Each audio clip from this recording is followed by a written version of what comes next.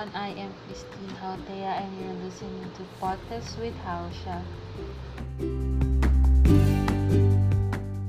So I haven't tried making a podcast before and I am really excited that I will be making one for the very first time.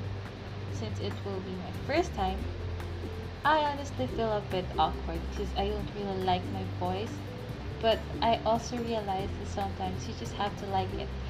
Besides, it's who you are and you need to accept and love yourself despite the flaws and imperfections that you have.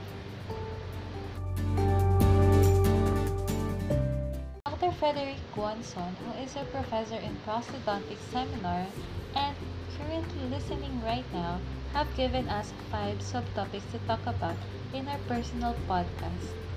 And the topic I have chosen among those 5 is the general consideration in selecting the prosthesis, which is very an interesting topic though.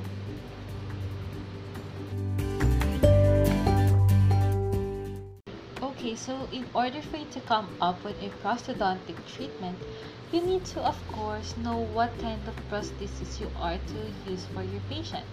The kind of prosthesis that is appropriate for the need of your patient, and you have to make sure that he or she will benefit from it.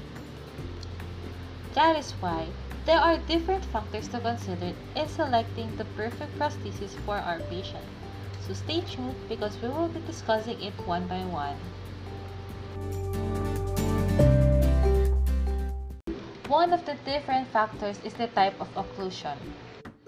The size and contour of the maxilla as well as its relationship to the mandible can be significant factors in selecting the most suitable type of prosthesis.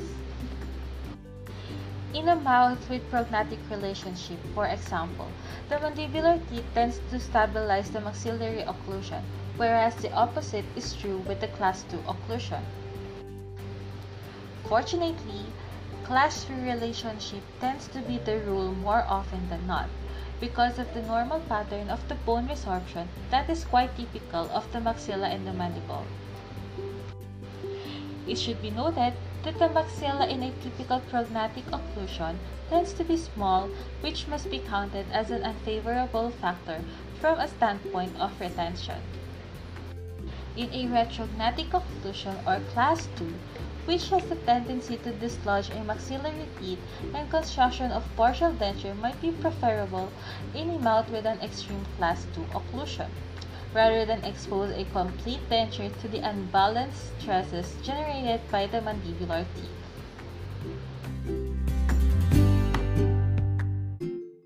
The second factor is the occlusal plane. An important consideration in assessing the merits of the maxillary removable partial denture compared with a complete denture for patients with remaining tipped, rotated, and extruded maxillary teeth is the character and orientation of the occlusal plane. If it's markedly disarranged and irregular due to the migration and extrusion of the remaining teeth, it may be almost impossible to restore a harmonious occlusion with a partial denture. Because of the torsional stresses which will be subjected, the prognosis will be poor, not only for the maxillary teeth but also for the opposing mandibular teeth. Besides the factors to consider in selecting a prosthesis, let us also learn about the advantages of a complete denture. An important advantage of the complete denture is the fact that the centric relation and centric occlusion can be made to coincide at the proper vertical dimension. The amount of both horizontal and vertical overlap can be reduced substantially, with the result that the patient's appearance is enhanced, while at the same time the occlusion is improved. The occlusion can be developed so that the stresses are directed along the long axis of the mandibular teeth, which is in itself a major step toward increasing the longevity of natural teeth and preserving the supporting bone.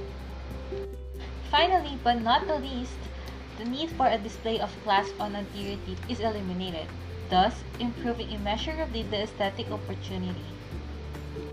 The maxillary complete denture clearly has much to recommend it over the large maxillary partial denture when the occlusal plane is in an advanced stage of deterioration. Okay, now we're done with the advantages of the complete denture. Now, let's move on to another part of our podcast, which is the maxillary complete denture opposed by the mandibular partial denture. You might be wondering that it might be weird that a complete denture is opposed by a partial denture, but guess what? Generally, it can be said that the average patient experiences more difficulty becoming accustomed to the mandibular complete denture than to the maxillary denture. Thus, the conventional clinical wisdom is to go to greater lengths to retain mandibular teeth that can contribute to the retention and stability of the prosthesis in preference to constructing a complete denture. The complete maxillary denture as opposed to the mandibular removable partial denture has proved itself to countless numbers of clinical cases to be a successful prosthodontic combination. Next is the mandibular complete denture opposed to natural teeth. There is a wide divergence of opinion concerning the wisdom of constructing a complete denture to oppose natural maxillary teeth because of the difficult mechanical problems that are posed. Some highly regarded experts consider such as procedure impractical. The patient for whom this service is rendered should be followed closely for signs of bone resorption. If it is determined that the resorption is occurring at a faster than normal rate, the maxillary teeth should be removed in the patient's best interest. Since we're done talking about the general considerations in selecting a prosthesis, another important part is good clinical judgment. The wrong choice in prescribing the type of prosthetic service, beside demonstrating faulty clinical judgment, may be a gross disservice to the patient who must depend on the clinical wisdom of the dental profession for the preservation of his or her oral health. No matter how skillfully the wrong treatment is carried out, it is still the wrong treatment. It is important, therefore, that time be taken to gather all relevant data and to bring to bear one's best clinical judgment in prescribing the prosthetic service that will best serve the patient over the longest period of time.